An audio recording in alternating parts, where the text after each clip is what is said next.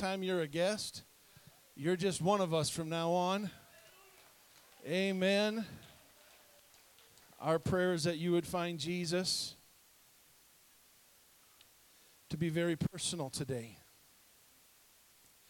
Praise God. I am excited about what God is doing at Spirit of Grace Church. God has put us on the move over the last couple of months. We have been preaching about the foundations of this church. We preached about the fact that we believe that the Bible is the true Word of God and gave all kinds of evidence for that. We preached about agape love. We've preached about tithing and giving. We've preached about seeking Him first. We've preached about all kinds of things that are foundational to this church, all culminating with today's message. Today's message, I want to wrap all of the foundations up. And remember that this church is built on the foundation of the apostle and the prophets, Jesus Christ Himself being the chief cornerstone. And we want to be as much of an apostolic Pentecostal church as possible. Meaning this, that we are built on the apostles' doctrine that was birthed at Pentecost. We are not a denomination. We are not a construct. We are not an organization. We are an organism settled at 10110 Woodcrest Drive, where the hand of the Lord is moving and leading and guiding us into everything that He wants for us. And our cry has been, bring it on, Lord. Direct us, lead us, and guide us. And so we come to this closing message, if you will, on this series of foundational topics for this church. And we come to this last one, and it's just the way God does things. He just kind of lines everything up for us. And if you missed Cheryl's lesson today, you missed a great lesson. And I encourage you to go back and watch it. And next time you might not miss it. But she just put the ball right on a tee for me to take a swing at this thing and lined it right up for us, because I believe this. He does want us to cast all our cares on Him. He does want us to surrender everything we are to Him. And I want to preach for the next few minutes today with the help of the Lord, and then we're going to do something that I honestly believe is going to change the trajectory of this church, both as individuals and as a corporate body. And I just believe that the Holy Spirit is in it, on it, around it, saturated it. I sat over here in the dark the other day just asking the Lord, just let it be so. And the sweet presence of the Lord moved into the sanctuary. It was just me and Jesus. And in preparing for this word today. So I'm asking you to turn to the book of Proverbs. The book of Proverbs chapter 3. And there's two verses here that some might be fairly familiar with because we quote it quite often. But I want to go a little bit further today. Proverbs chapter 3, starting at verse number 5. Trust in the Lord with all thine heart. Now, I have often criticized the English language when it comes to Hebrew and Greek, and you have heard me. Our vocabulary is nothing compared to the Hebrew or the Greek. But in this particular case, it is pretty straightforward. Trust the Lord with all your heart. And out of the heart, the abundance of the heart, the mouth speaks. So that covers all of your actions, your thoughts, your will, your mind, your responsibilities, all of it. Trust Him. How many have done that?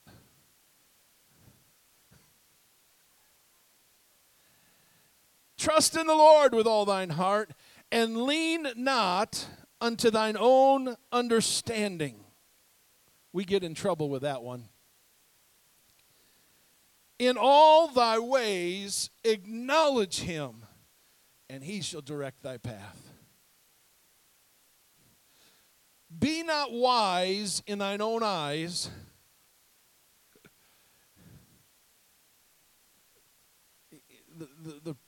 Solomon just kind of really just walked right into our living room, didn't he?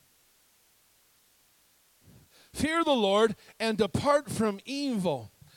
It shall be, everybody say shall be, health to thy navel and marrow to thy bones. Honor the Lord with thy substance, and with the first fruits of all thine increase, so shall thy barns be filled with plenty, and thy presses shall burst out with new wine. My son, despise not the chastening of the Lord, neither be weary of his correction. For whom the Lord loveth, he correcteth, even as a father the son in whom he delighteth.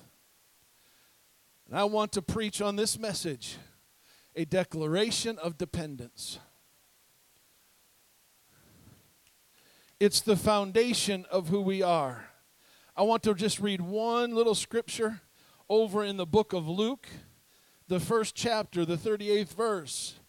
And Mary said, Behold the handmaid of the Lord, be it unto me according to thy word. And the angel departed from her. I find the story of Mary to be very interesting. Most historians will tell you that Mary was probably 15 or 16 when the angel visited her. 15 or 16. So this isn't an old man's message. It's not an old lady's message. This is for you teenagers as well. All the way down to the youngest. You can declare your dependence on him today. And all of a sudden an angel shows up to this 15 or 16-year-old, and we like to just kind of read through the Christmas story, and it sounds really cool, but you've got to put some nuts and bolts to what's going on here. How many of you parents, if your 15 or 16-year-old daughter came home and said, Mom, Dad, I have something to tell you, I'm pregnant, you'd go through the roof probably at first, and then you'd really go through the roof when you said, but I've never known a man, I've only had an experience with an angel.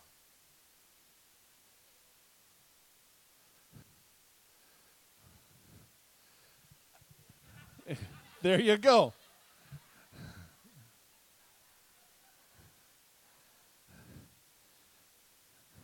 But that's what Mary was facing.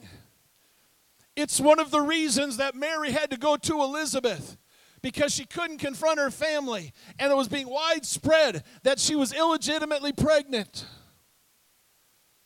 And the story was, an angel from God visited me, and God overshadowed me. Yeah, right. And I think that Mary understood in that moment of time what was actually taking place and being asked of her. She was being asked to throw away her betrothal to Joseph. Now, that may not have meant that much to her, because in those days, you didn't get married because you loved somebody. You got married because the gentleman wanted to have you as their possession. And so Joseph went at some point in time and sat down with Mary's dad and said, hey, I'll give you $10, a ram, and a horse. Let me have your daughter. And since they needed a horse and they needed a ram and $10 went a long way, they said, okay, you got her. That was the extent of their betrothal. So I don't know if she was that enamored with Joseph. She could have been. But what I do find out is that she is enamored with Almighty God. And she is enamored with the angelic pronouncement that God has chosen her to be a vessel of honor and a vessel of anointing and a vessel of God manifest in the flesh. And so she's leaning there. She doesn't understand it. She can't understand what it means at 15 or 16. She doesn't understand what she's getting ready to go through. She doesn't totally understand the ridicule she's going to face. She doesn't understand how she's going to raise God manifest in flesh. No pressure, moms, but none of your kids was God. She didn't understand any of that. But the Bible says, she said, be it unto me according to thy word. You see, when you have a word from the Lord, you have something to stand on. When you have a word from the Lord, you have something to hold on to. When the storms are blowing and the winds are howling and things are happening around you, I've got a word from the Lord. The disciples learned this, but it took them longer than it took Mary to learn it. In Luke chapter 5, these brilliant fishermen that are commercial fishers, and they're out all night long, couldn't catch a thing. All night they toiled, the Bible says. And they came in. You want to know what Jesus said? Go back out and try it again. Now, we don't understand what that means. Because what that means for some of us is we put a key in the ignition, and we turn the key, we push the throttle down, and the motor and the boat takes us wherever we're going to go. And when we get there, we get our fishing rod out, and we do all kinds of things, and we enjoy the time again. For them, that's not the way it was. They were the engine. They had to grab the oars. They had to grab the sails. They had to work to get back out to the deep. And then it wasn't just throwing a fishing rod over. They had these big, huge nets that would have taken 5 to 10 people to haul over the side. And when they did that, the fish showed up.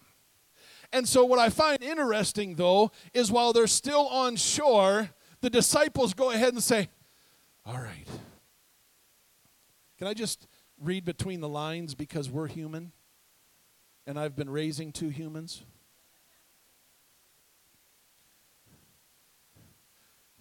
Jesus says, go back out and do it again. But Jesus, I've already tried it that way. I've already done this. I know better than you anyhow because you aren't a fisherman. I've done it. I've done this my whole life. There's no fish to be caught today. But because you're Jesus, at your word, I'll go ahead and do it. And they go back out and they get this. See, they forgot that even though Jesus wasn't a fisher, he created the fish. Put the net down, pulled up a huge haul. I would think that they would learn their lesson.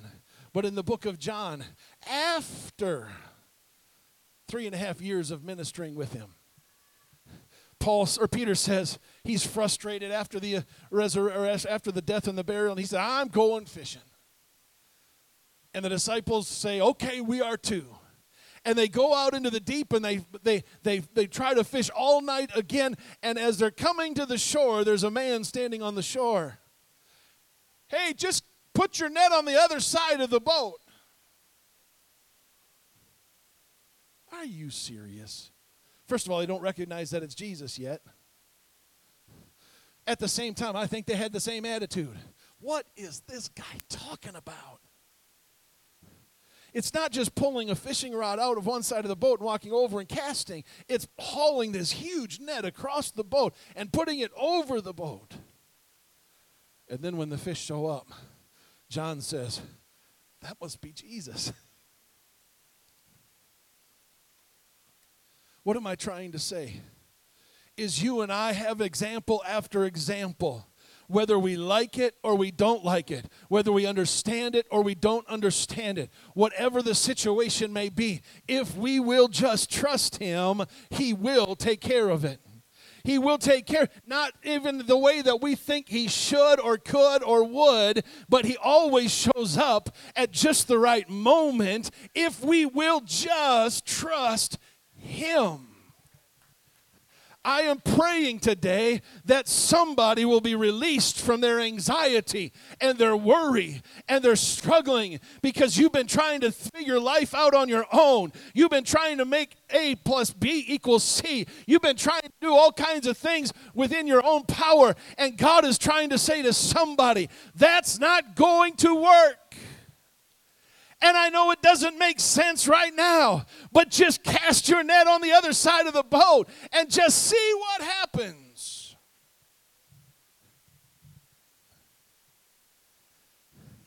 I find this passage in Proverbs a little interesting. We quote it all the time. Trust in the Lord with all your heart. Lean not to your own understanding. Acknowledge him in all your ways, and he shall direct your path. And we usually stop.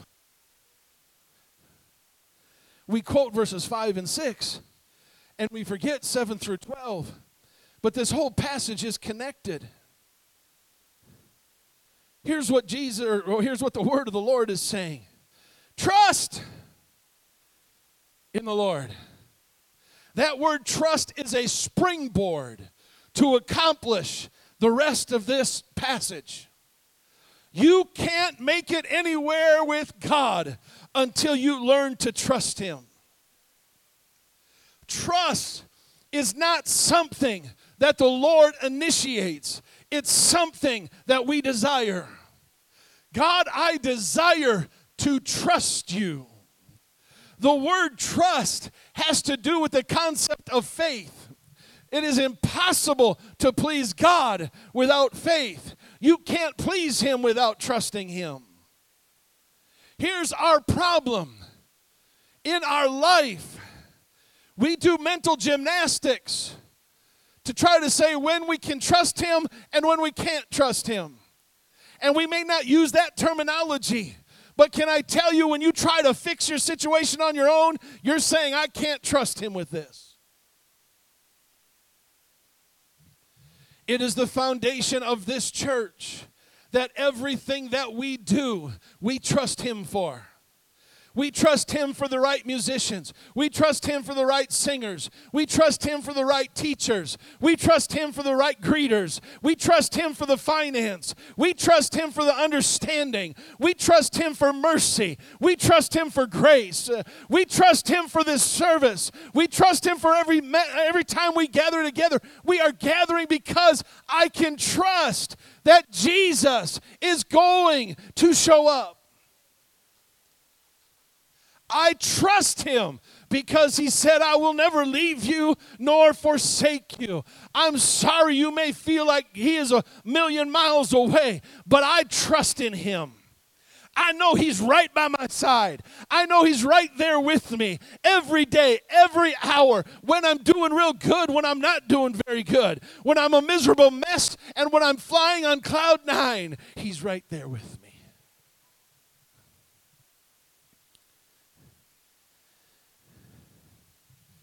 Trust Him with all thine heart. Trust springboards you to where you stop leaning on your own understanding. That word understanding is the equivalent to our English word discernment, perspective. How many have gotten so out of sorts because you perceived something that wasn't correct? Want to know what that lets me know? Those times that I do that, I'm leaning on my own understanding. Whether it be with people, whether it be between me and God, whether it be the politics of the country, whatever it is, it doesn't matter. We get this misperception because we're not trusting Him. Listen, I can't explain to you what all is going on in the world. All I know is this: I don't lean to my understanding. I'm just going to be with Him. God, it infuriates me. Yep, I'm in control. God, I don't understand this. Why am I having to deal with this? Why am I having to face this situation? I don't like it very well, God. Yeah, I know. Want to know how I know these conversations take place in the Spirit? Read the book of Job. Finally, God got tired of the back and forth. And He looked at Job and said, where were you when I created it? I mean, that was just one statement. He went on. But that one statement answers it all for me. Where was I when he put everything into motion? Where was I? The only place I was in His brain, in His mind. So who am I to try to figure out how the world goes round? In all thy ways acknowledge Him, and He shall direct thy paths. I have watered down this word acknowledge. Acknowledging Him doesn't mean just checking in with Him and then going do what you want to do anyhow. Do you want to know what the Hebrew word for acknowledge is there? It's yada. Do you remember a couple of weeks ago when I preached on yada? That word acknowledge means to get intimate with Him. In everything you do, get intimate with Jesus. In every circumstance, in every decision-making process, you better find a place of intimacy where you can lean on Him and He comes back to you, and there's a connect point that you have with Him in an intimate fashion, because that's what God wants. In all your ways, acknowledge Him. Because then you can trust your path. How many have ever questioned whether you're doing the will of God? Can I tell you, it's not an issue of whether or not you've understood Him or He's revealed it yet. The problem lies in your intimacy level. If we get intimate with Jesus, the Bible promises, if we acknowledge Him in all our ways, He will direct thy path. Other versions say, He will make your path straight. Your intimacy level. I believe it's the psalmist, maybe it's another proverb, but it says that the steps of a righteous man is ordered by the Lord. When you come into intimacy with Him and your relationship is on an intimate level with Jesus, you can trust Him that He's going to take you down the right path. So when you're questioning His will and you're questioning His call and you're questioning everything that's about you, I want you to take a step back and say, have I spent the appropriate amount of time cultivating my relationship with you? Because if I've done so and I am in intimacy with you, I can trust this next footstep. Because I'm acknowledging Him in all my ways. He reiterates in verse 7, be not wise in thine own eyes. Have you ever been around a know-it-all? And if you haven't raised your hand, you might be the one that thinks they're a know-it-all.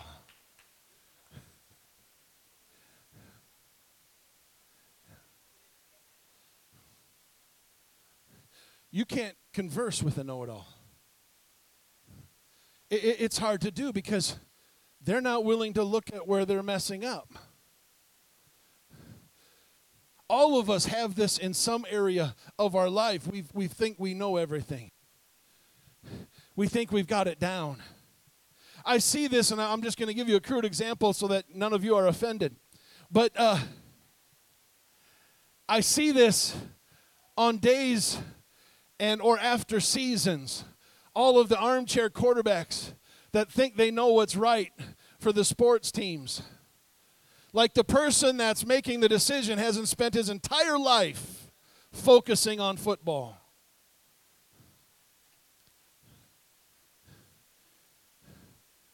KOC, Kevin O'Connell, you need to do this, this, and this. This has to happen in order for, like O'Connell hasn't been around football forever. Like he can't see the ins and outs better than me sitting in front of my TV screen. But yet we think we know this has to happen and this has to happen and this has to happen. We've given up on the Bears. There's no hope. There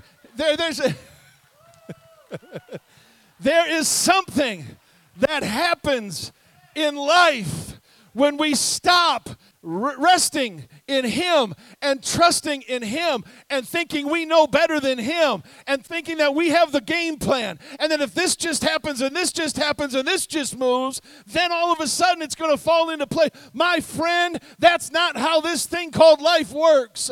Life is I turn all of my stuff over to you and I trust that you will lead me.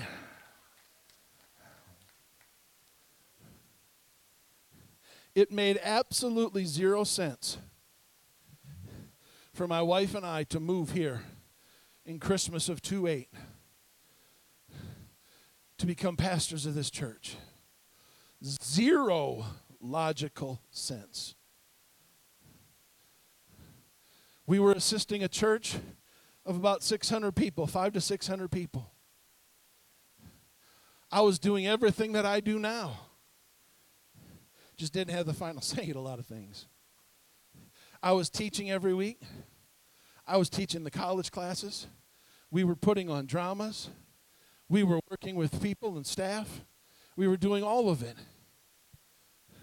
Made zero sense. How many remember that 08 and 09 was the housing crash? We couldn't sell our house for nothing. So we rented it out for a year, and I moved into the basement of my parents' home. Don't misunderstand me. I'm not complaining, but I want to show you. It had zero logic. I had a 5-year-old that had just started kindergarten. Did half year at Dobbs Elementary in Kansas City. Then came here, and we knew we weren't living in Woodbury forever, but he still had to go to school. So he did a year and a half at Lake Elmo Elementary. That one back there was born in October. We moved the 1st of December, middle of winter. Didn't make sense. This church had 2 pennies to rub together. It wasn't a rich congregation. It was 22 voters to vote us. Didn't make sense for me to tell the board there's 2 things that I require before we come. Number 1, I require that you keep paying Pastor Gary $600 a month and you pay us $1,000, because they didn't have it. I think Randy and Cheryl may have been on the board at the time, but nobody else here is on the church didn't really have it, but they trusted. We never missed a payment to Pastor Gary. In fact, we paid Pastor Gary a $600. That was the thing he set up. So I would have paid him more, but that was his setup with the board. $600. We paid that $600 about 2 years or so after his passing, because he made a commitment to this building, and we just kept chucking his $600 into this to fulfill his pledge to this building. Never missed a payment. I've never had a check bounce that Taryn's written to us, or Christine, or Keith, just to cover the bases. Never have I had a check bounce. Why? Because we've trusted. It didn't make any sense. We still had a mortgage when we started talking about expanding. Didn't make any sense. But we finally looked at one another and basically said, if we don't do it now, we're just going to have this small little church forever, because we're never going to be able to grow because there's not going to be any space. We made a leap of faith. Some of you were here when we did so. Half of you weren't. And that should tell you the whole story right there. We jumped before the construction loan kicked in.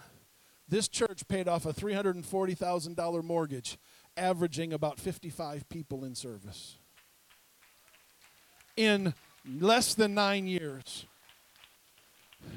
What am I saying? Am I saying it was about us? No. We just made a conscious decision. You're in charge. I trust you, Lord. You say to jump, we got to jump. You say to move, we got to move. Can I tell you a little over a year ago, would have been September, a year and a half ago, where Randy came up to me after the Lord spoke to him and said, it's time for you to quit at Aramark. And I said, okay. Did we have all our ducks in a row financially? Did we have everything planned out? Did we have a bunch of leftover money in a bank account that we could lean on? No. The church jumped. We jumped as a family and said, listen, this is what it needs to be, and we're just going to see. And do you know that over the last year, we actually brought in more money than went out than previous year, including all of the expense to support a full-time pastor?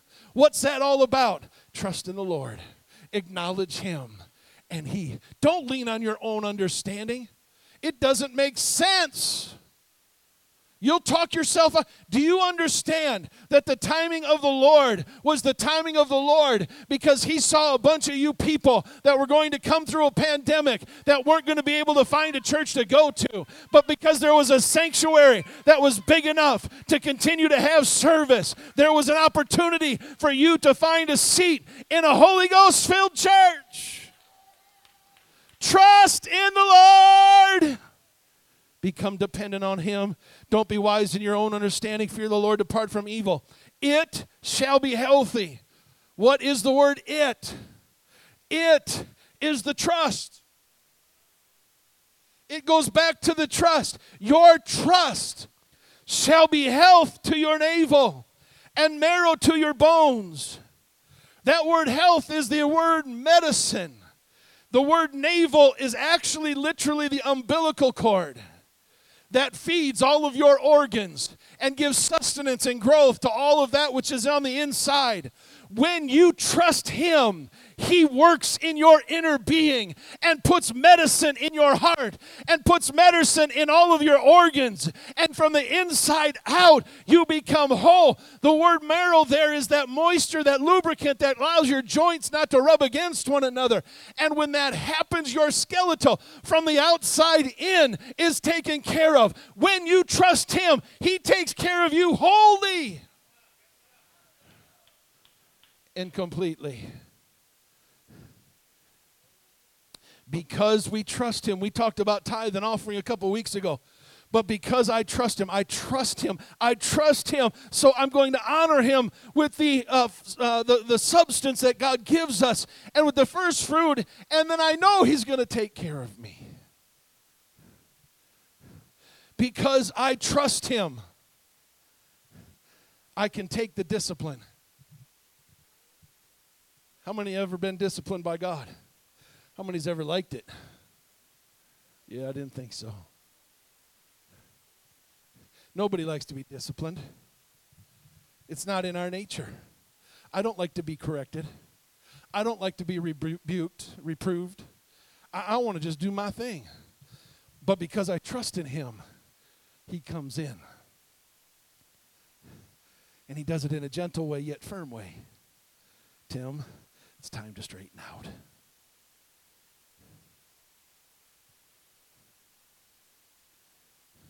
See, I trust him enough to know that when he stops disciplining me, I'm in a lot of trouble. Because his discipline comes from a heart of love. His discipline comes from a place that says, I love you. And you're trusting me to correct you. Trust. Trust has got to be found in the foundation of the church. You can't build anything else without trust.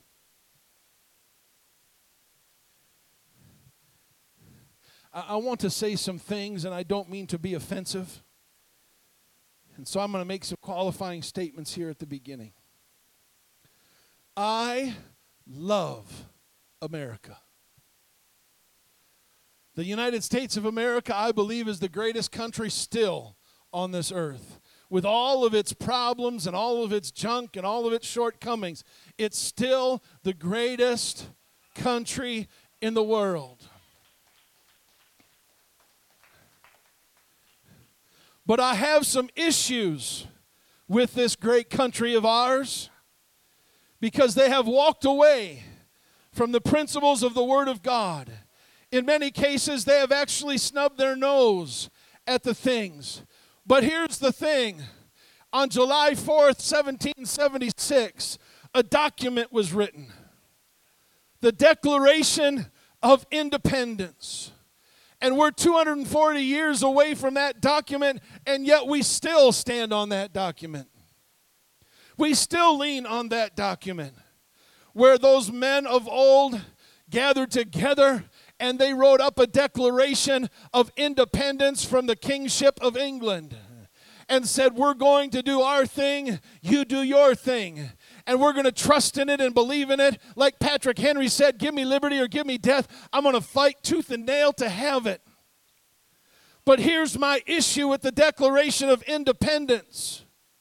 Men were never designed to be independent. As a country, we need to be independent. But as individuals, God did not make us or design us to be independent. We are not designed to be solo artists. We are not designed to have our own islands. We are designed to be built together, fitly framed together in the foundation of the prophets and the apostles and Jesus. We are designed for community. We are designed for codependence. Why do you think there's such a battle going on in the country today? Is it because of good and evil? That's all part of it. But what's really happening is some people want to be independent and some people want to be dependent. Not on other people, but on principles and on the things of God. I don't care who's in the... There you go. Patrick Henry's in this book right here, Cheryl, Luke 7. The Bible is a book worth more than all the other books which were ever printed. Patrick Henry, on the page that she taught from today. You see, here's what has happened. We have gathered the men of 1776 together, and they were not writing as individuals. They were writing as a group of men that were getting ready to stand for a country and that needed to be independent from them. But here is where they missed it, I believe. I wish they would have written the Declaration of Independence and put a second page to it. And that second page, I wish they would have said a Declaration of Dependence. Because when you become independent of one thing, you've got to become dependent upon another, because you are designed in the eyes of God to be a dependent creature. Well, Pastor, how do you know that? Because God created an individual, said he's not good enough. It's not good that man should be alone. So the first transplant ever, divine anesthesia. Give me a rib, you don't need that. Created woman. And what was one of their duties? Go and replenish the earth.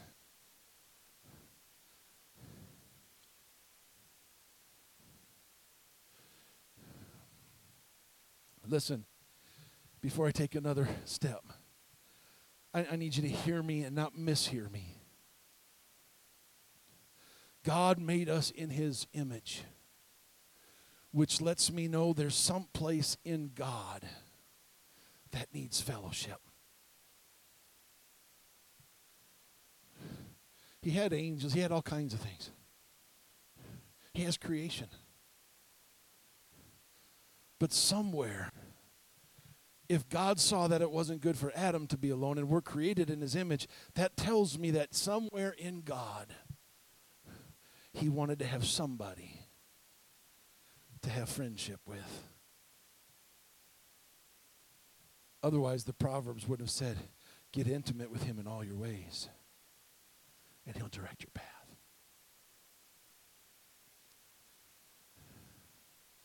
I said at the beginning of this message today that we are getting ready to have a shift, if you will, in a trajectory of this church. And even if you're a guest here today, you have the opportunity of joining us, both on an individual basis and a corporate basis. I'm asking, Travis, will you grab that end chair and just put it right up here? We're going to do something totally different.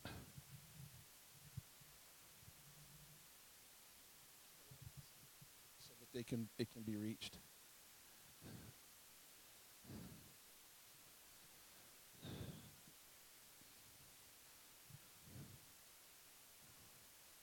may not be big enough.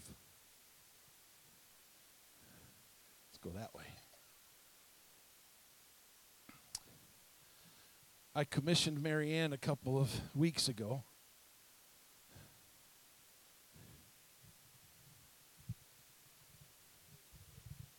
And before you, we have our declaration of dependence.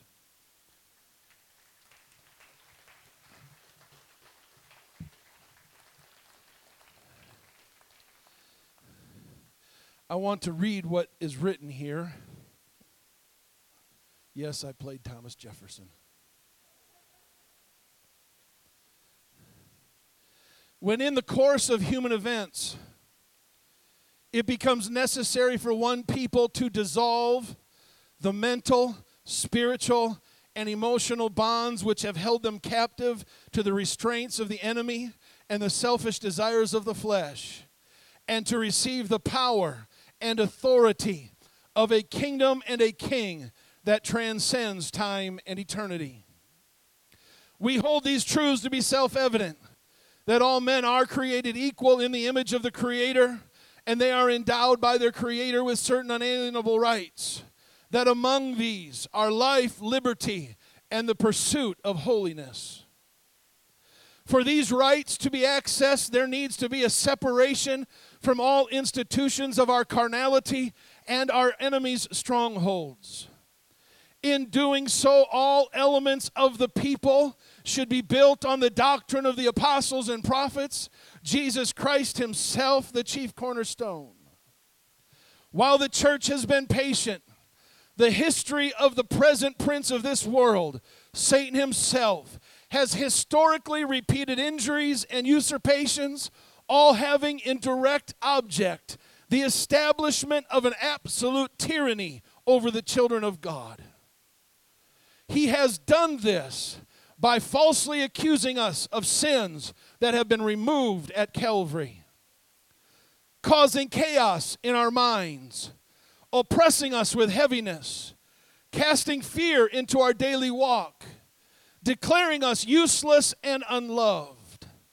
In every stage of these oppressions, we have tolerated hatred, guilt, condemnation, and shame.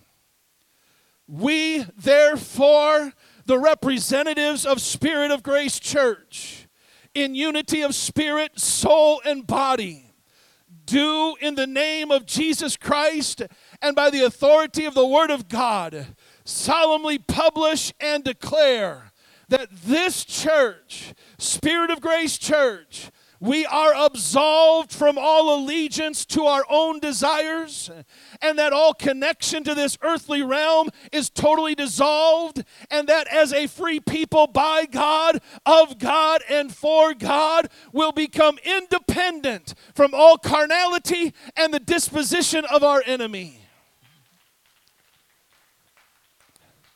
We thereby declare our absolute and undivided dependence on Jesus Christ and Him alone. From this day forward, we declare our allegiance to the one who paid our debt on Calvary and will forever be connected to His kingdom. Would you stand and worship with me now?